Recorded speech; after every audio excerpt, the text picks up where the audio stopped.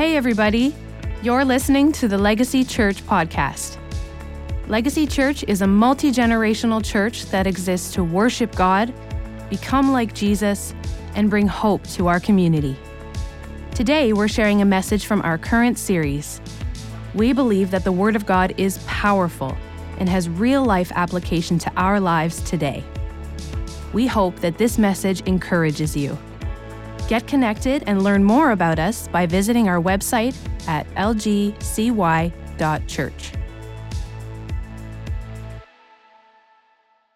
Well, hey there, Legacy family. I want to wish you a happy Canada Day weekend. We are online this weekend at our locations, and I'm honored to share with you guys today.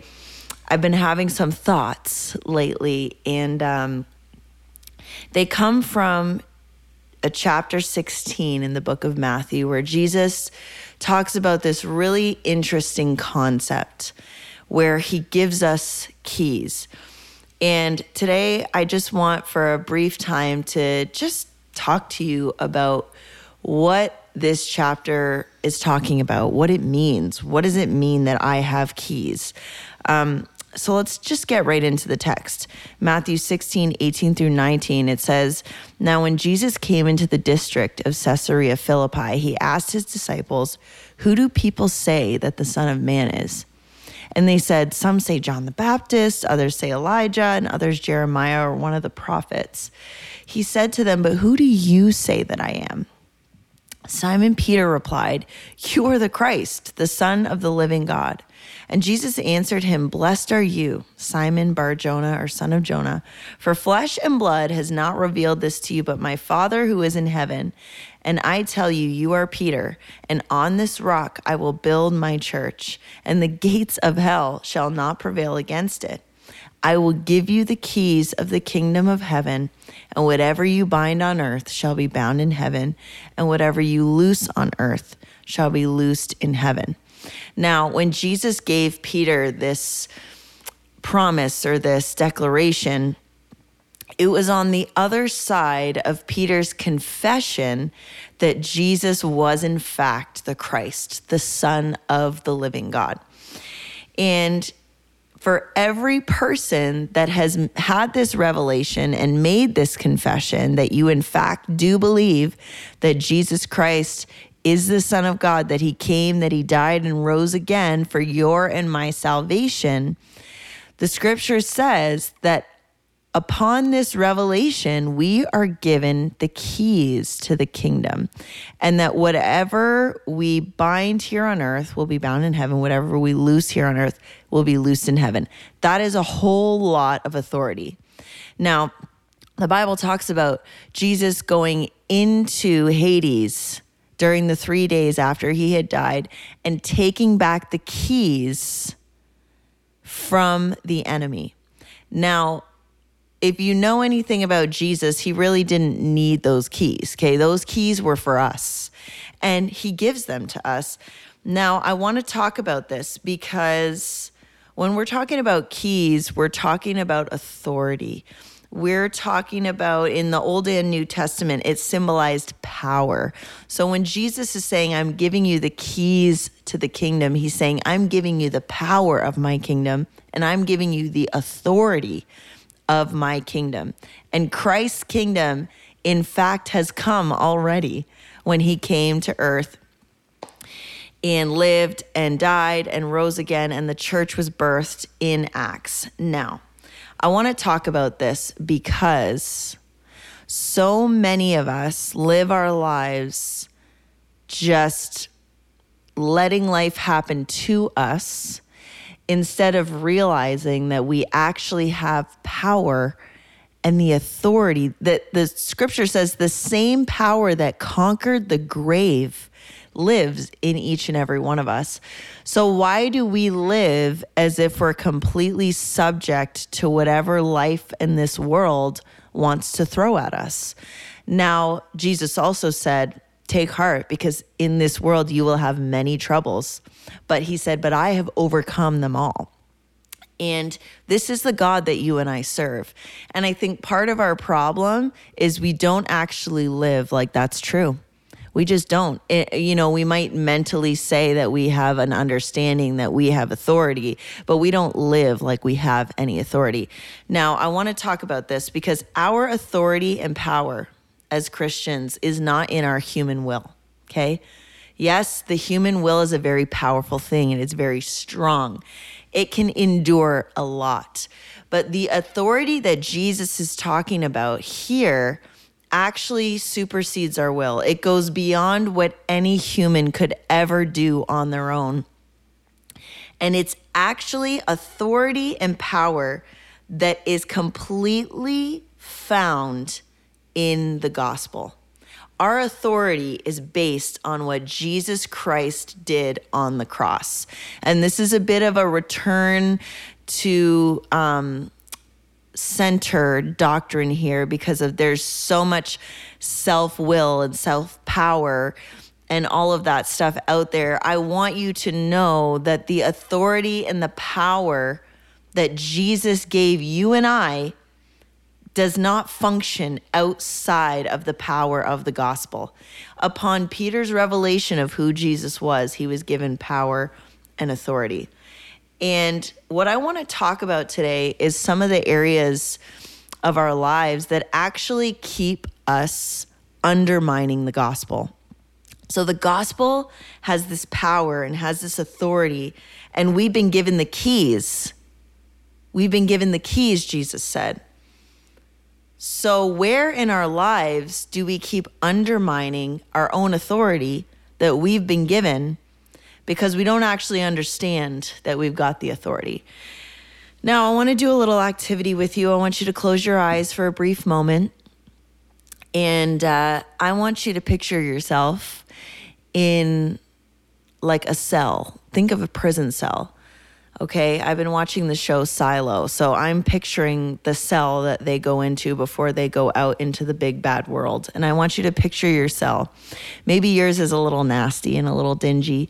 Maybe you got a nice cell and you got a nice bed and maybe you got posters on the wall. I don't know how visual you are. But I want you to picture that you're locked up in this cell.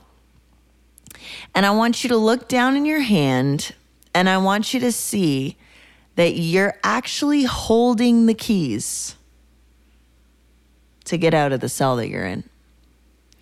The cell's locked, but you're holding the keys to get out. And the question I want to ask you is, why are you not using those keys and getting out? Maybe you're comfortable there. Maybe it's safe in that cell. Maybe you're in that cell because somebody hurt you and you don't want to get hurt again. Maybe you're in that cell because you're afraid of what life would be like on the other side. Now, you can open your eyes. This prison cell that I'm talking about is not a physical one, okay? It's in our soul. It's in our mind.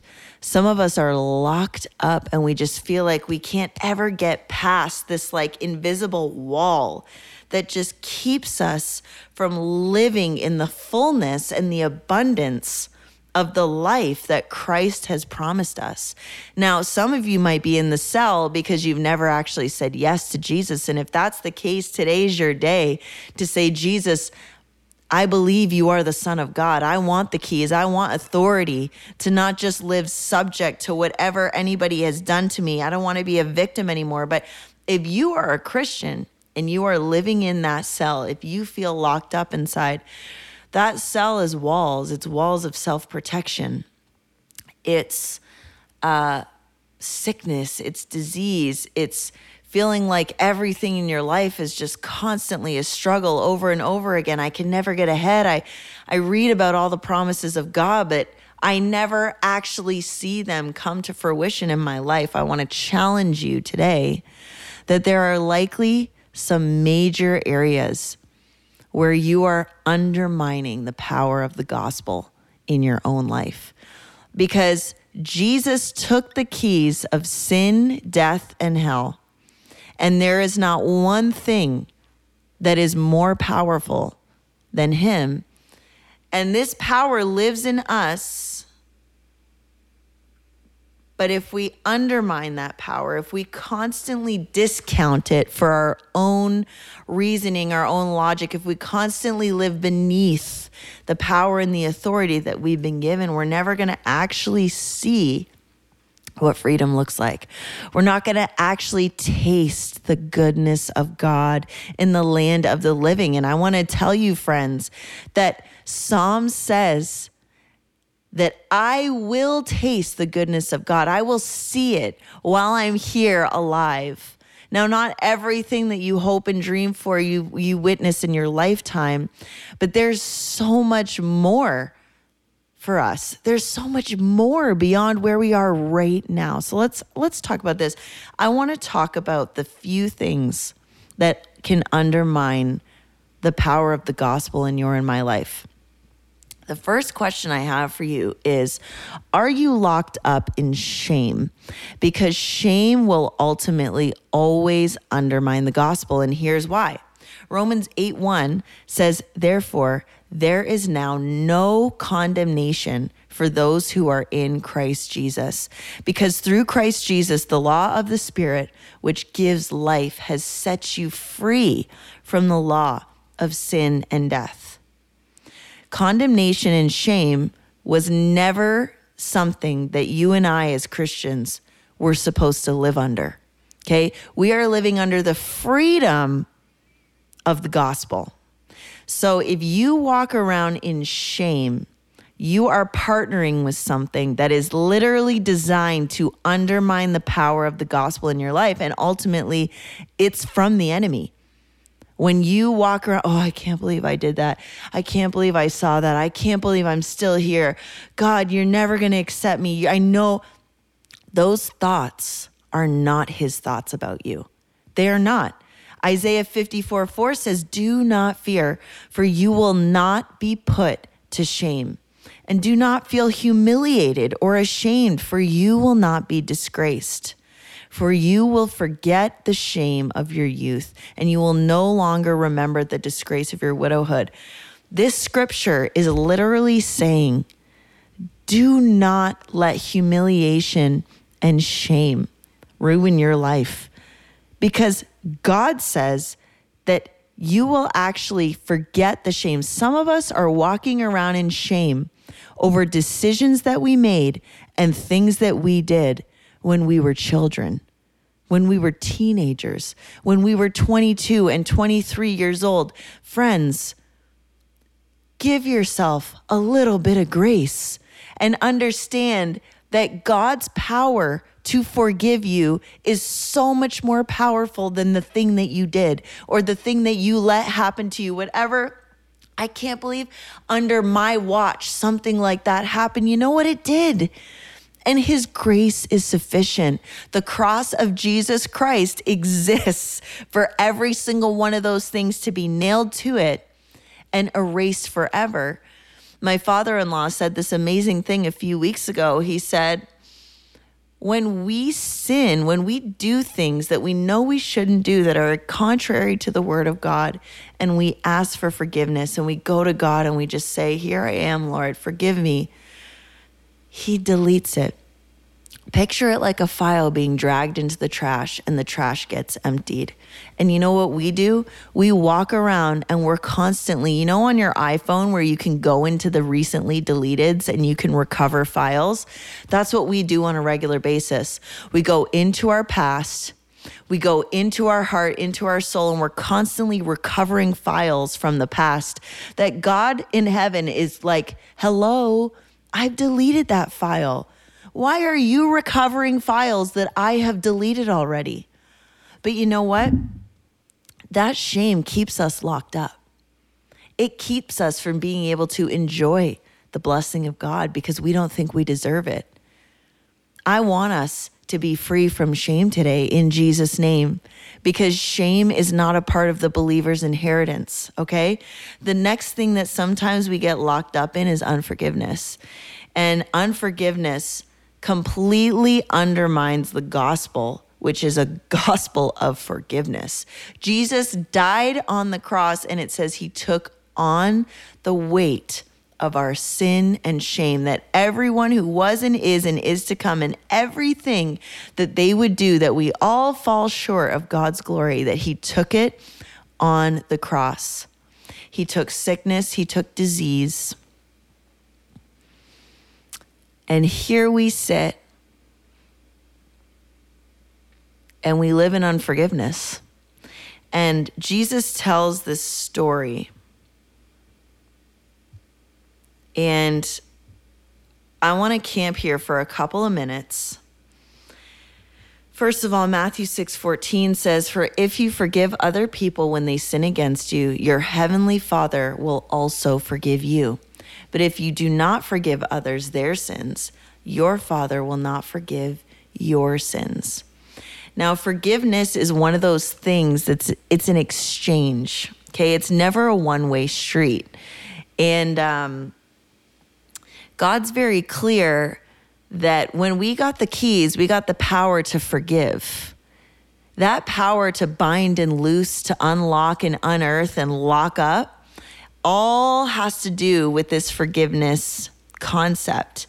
Now, we know this because later on, so in Matthew 18, Jesus uses this exact same language and he tells the same story. And he says to his disciples, "If your brother sins against you, go and tell him his fault between you and him alone. If he listens to you, you have gained your brother. But if he does not listen, take one or two others along with you, that every charge may be established by the evidence of 2 or 3 witnesses. If he refuses to listen to them, tell it to the church. And if he refuses to listen to the church, well, write him off, let him go, okay? That he's God's problem now." And Jesus says this exact language in verse 18. "Truly I say to you, whatever you bind on earth shall be bound in heaven. Whatever you loose on earth shall be loosed in heaven. Again, I say to you, if 2 of you agree on earth about anything they ask, it will be done for them by my Father in heaven. For where 2 or 3 are gathered in my name, there I am among them." So Jesus brings in this concept again, where he says, whatever you bind on earth will be bound in heaven. Now, what Jesus is saying here is if you forgive someone, if you forgive your brother here on earth, your brother is forgiven in heaven. But the funny part about this statement here is if you do not forgive your brother here on earth, you are not forgiven in heaven. Okay? Because your brother's forgiveness depends on his heart before God. Okay? So this is what I want to say to you right now. Unforgiveness keeps them a debtor of you and you a debtor of God. That's what scripture says. It's very, very clear. Matthew 6, if you forgive, your sins will be forgiven. However, if you withhold that forgiveness towards someone else, God withholds that forgiveness towards you. And do you know why? Because Spider-Man coined this famous quote. The movie, and his uncle looks at him, he says, listen, Peter, with great power comes great responsibility. You have been given the same power and the same authority that raised Christ Jesus from the dead, okay? And that power living on the inside of you has the power to lock things up in other realms. And Jesus is basically saying, listen, I'm giving you this power, but there's a big responsibility that comes with that power. And just like I forgave all of your sins on the cross, friends, you have to forgive whatever is done against you. Now, at the tail end of this story, Peter hears Jesus say this and he goes, Lord, how often do I have to forgive my brother? And Jesus tells him this story. And I'm not going to read it word for word, but basically I'm going to paraphrase it. There's this master and he has a servant, and this servant owes him, let's say, $1 million, okay? The servant comes to his master and he's like, listen, I know I owe you $1 million, but I can't pay it. I can't do it. And the master says, you know what? I'm going to have mercy on you. You don't have to pay that debt back. It's okay. And that same servant goes out, from where he had just been forgiven of $1 million debt, and he has a servant that owes him, let's say, $10,000. His servant comes to him and says, hey, I know I owe you $10,000, but I can't pay it back. I just can't do it. And the servant looks at him and says, well, you're going to have to pay it back. And he literally forces that servant to pay him back what he owes. Well, the master finds out about this and he's like, bro, I forgave you of $1 million debt and you're holding a $10,000 debt over your servant's head. And Jesus ends this parable by saying, so also my heavenly Father will do to every one of you if you do not forgive your brother from your heart. So every time you and I choose not to forgive, I want you to think of yourself as that servant who owed $1 million and got that debt canceled. Like Jesus on the cross canceled all of our debt. And yet we hold, in comparison, these small things against one another. Now, some of you are like, well, I have forgiven, okay? You know, I thought in my head every day, I forgive this person, or I said into the air, so-and-so, I forgive you. And I want to tell you that there's not a whole lot of biblical evidence for forgiveness without a confrontation. A confrontation means to come face to face with that person. Now, if I jog back here to verse 15, when Jesus is talking about forgiveness, he opens his teaching with, if someone sins against you, go to them and tell them what they have done. That tells me that the process of forgiveness actually starts with a face-to-face confrontation. Now, if this person is still alive, okay, if this person is still within your reach, if this person is not a stranger that you're never going to see again, listen, God has so much mercy and he can help walk you through things that you never actually have the ability to ever see that person again or talk to them again. But Jesus here is talking about somebody that you have an active relationship with, or you had an active relationship with. This is your brother or your sister in Christ. This is someone that you are doing life with. And he teaches his disciples that in order to forgive that person, you have to go to that person and you have to have a confrontation. Now, the way this works is very clear in the gospel, because when Jesus died on the cross, all of mankind's sins were forgiven. So technically, every single person on planet Earth is forgiven by God already. The price has already been paid. However, you do not get to access that forgiveness and experience the benefits of that forgiveness without coming face to face with your Creator and recognizing that you have sinned, that you need a Savior. And it says to confess with your mouth that Jesus Christ is Lord, and you will be saved. So you can't even experience God's forgiveness without a confrontation and a face-to-face in prayer before him, in admitting what you've done and asking for that forgiveness. So Jesus is literally saying the same way that you have to confront the sin in your own life is the same way that you and I are called to confront the person who sinned against us. But the thing about this is the goal of this paragraph is restoration. The goal of forgiveness is to restore your brother or your sister, to restore the person who's hurt you. And many of us will avoid confrontation because it just might mean that that person makes it right. It just might mean that you actually have to forgive the person, to look in their face before God and go, Lord, do you want to restore? this situation? Do you want to restore?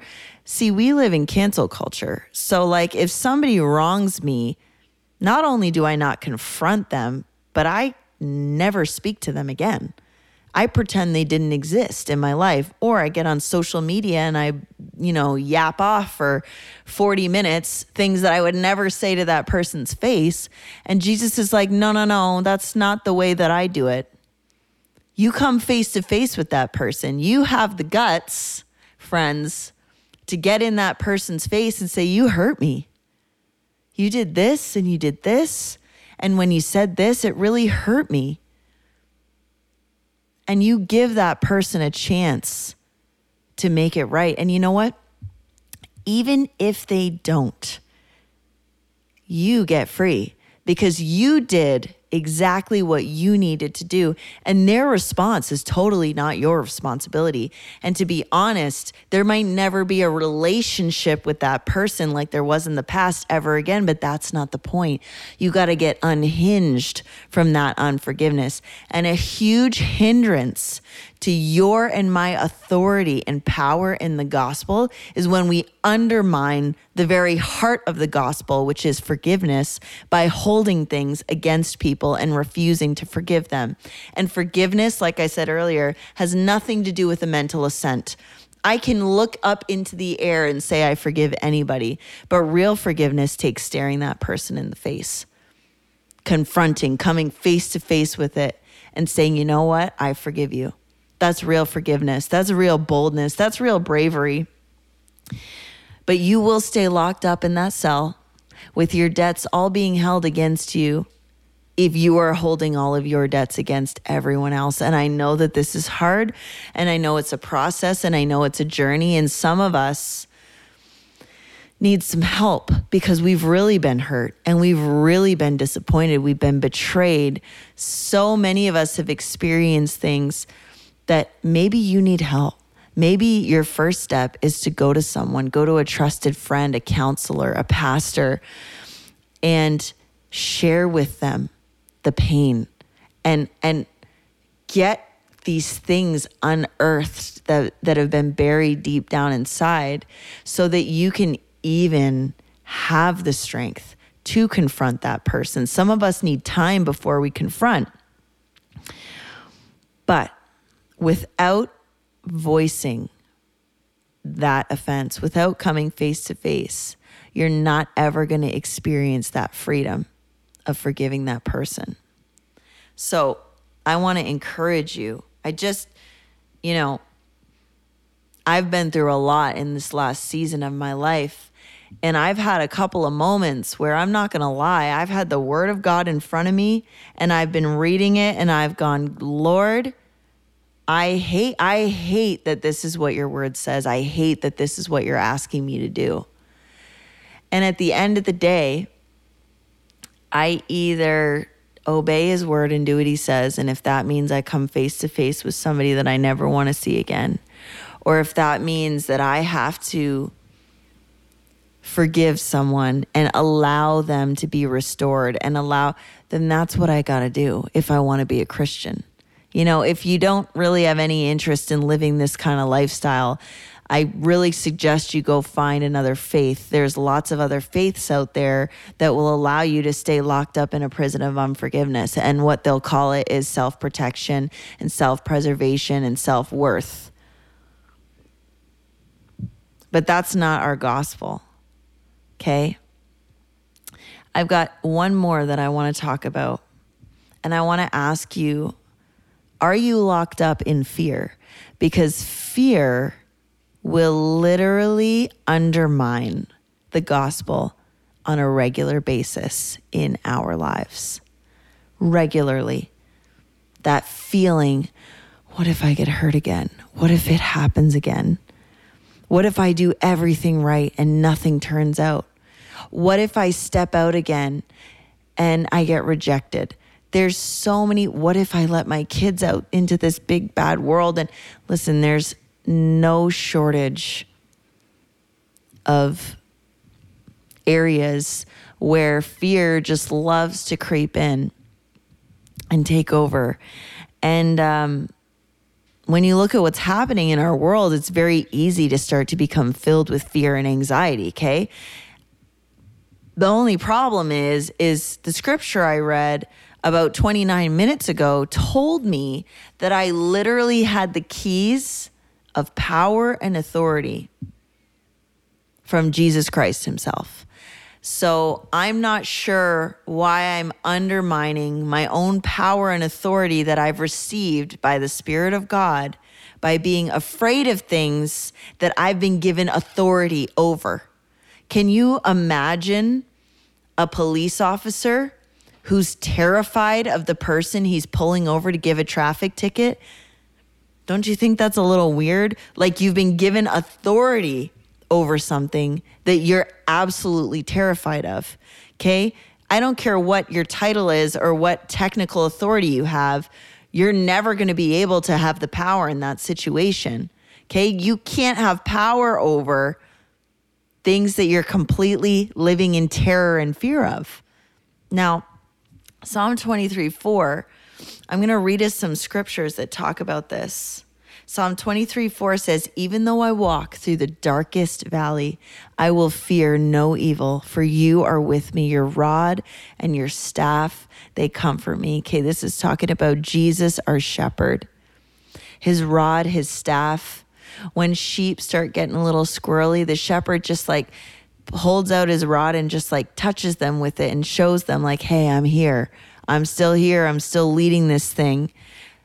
Jesus is doing that on the inside, okay? No matter what valley we're going through, if you'll recognize, if you'll tune in, he's the great shepherd. He's there. He's going, hey, I've still got you. I've got this. Psalm 27:1 says, the Lord is my light and salvation. Whom shall I fear? The Lord is the stronghold of my life. Of whom shall I be afraid? This is the Lord that we serve. Psalm 46 says, God is our refuge and strength, an ever-present help in trouble. Therefore, we will not fear. Though the earth give way and the mountains fall into the heart of the sea, though its waters roar and foam and the mountains quake with their surging. God is our strength. God is our refuge. Psalm 112 says, surely the righteous will never be shaken. They will be remembered forever. They will have no fear of bad news. Come on. Their hearts are steadfast, trusting in the Lord. Their hearts are secure. They will have no fear. And in the end, they will look in triumph on their foes. 2 Timothy says, for the Spirit of the Lord does not give us a spirit of fear, but of power, of love, of self-discipline. This is what the word says. I'm going to end with this story. Many of you who know me know, but I want to jog my memory back to the summer of 2019 when Matt and I transitioned to take over what's now Legacy Church.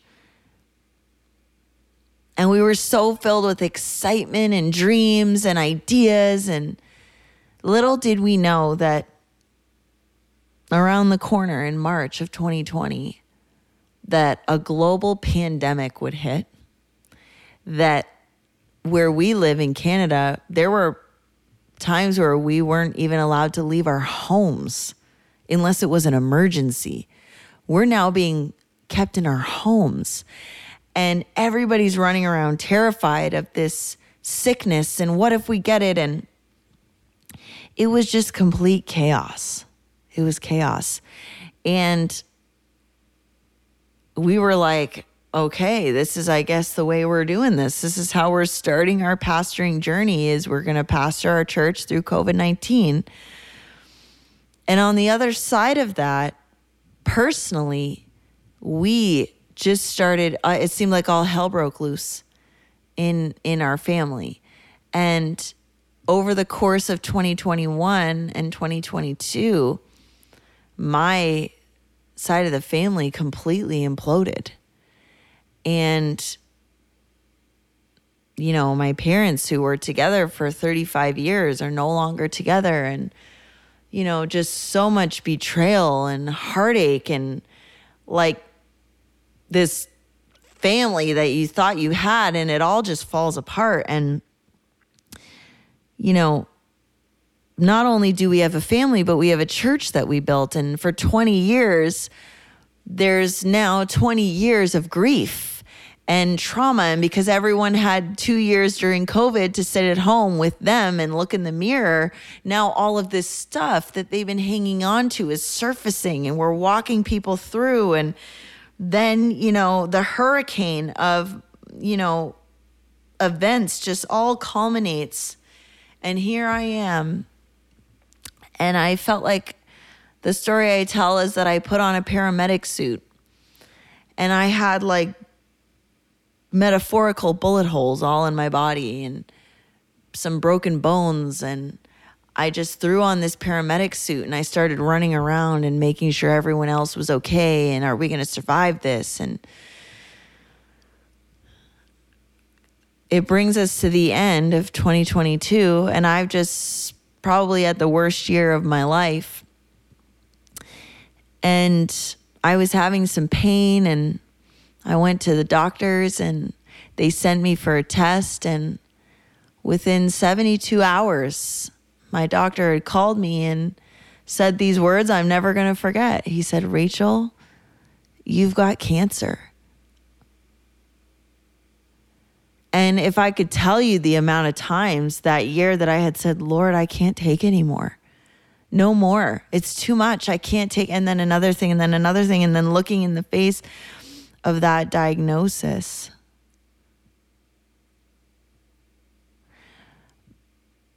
But here I am, and I love the Lord, and I love his church, and I'm serving him with all that I have.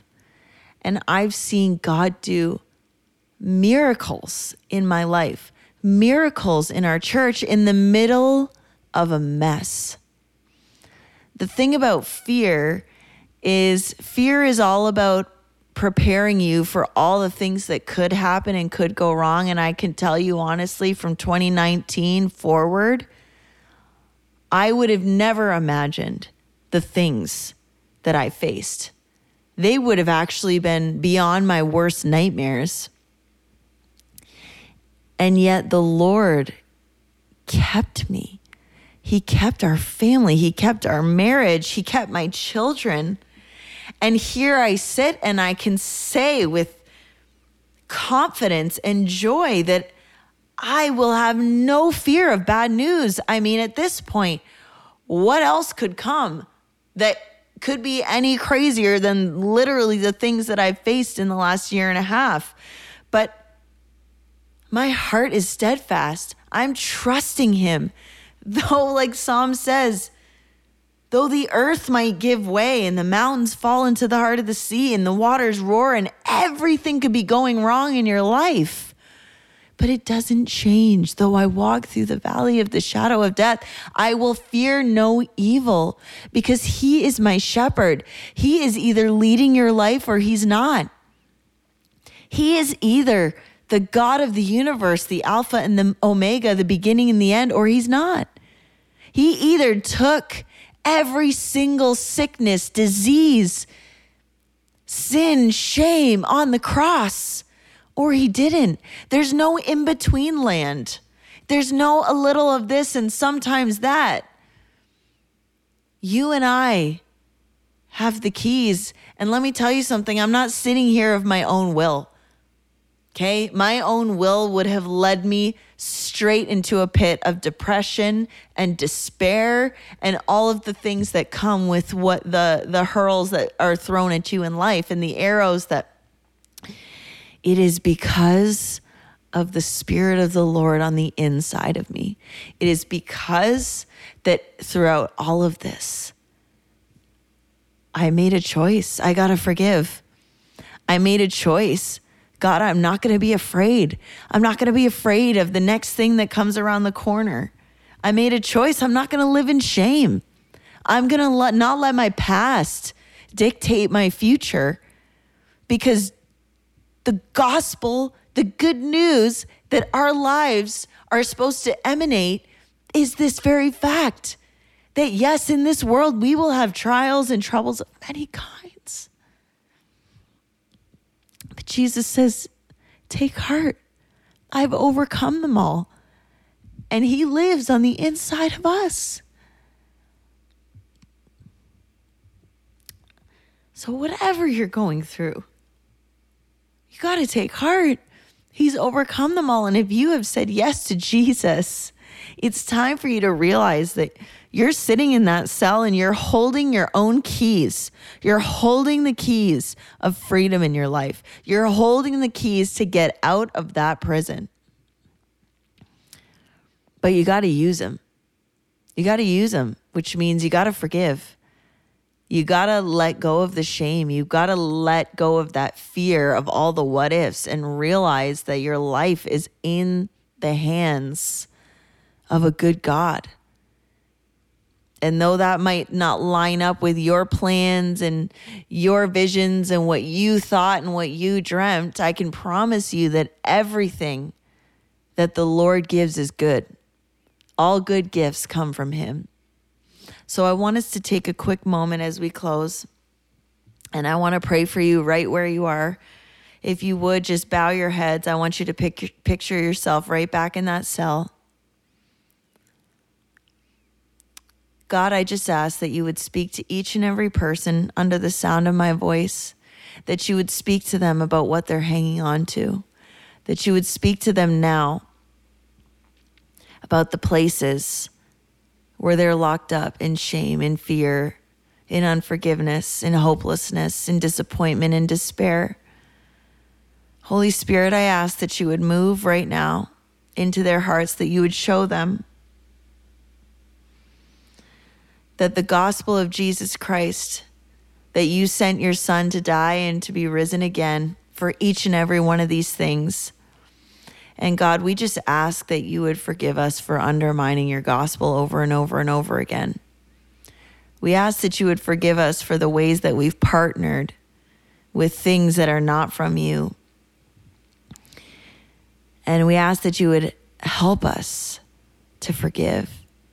Help us to use these keys, the keys to your kingdom, the power, the authority to bind, to loose, to lock and unlock. That we would use these keys for your glory, that we would realize the power and the authority that we have because of you, Jesus, that we would start to see freedom, that the walls of self-protection, that the walls of fear, that the walls that we've built to keep space between us and being hurt by others, God, that they would just fall down today. That we would just surrender and that we would take these keys and unlock the door. That we would step out today in freedom. That we would step out of whatever cell, whatever thing that's keeping us locked up, that we would step out into a new level of freedom, a new level of joy. In your name we pray. Amen. Thanks for listening. To hear more, subscribe to this podcast and connect with us on our website at lgcy.church.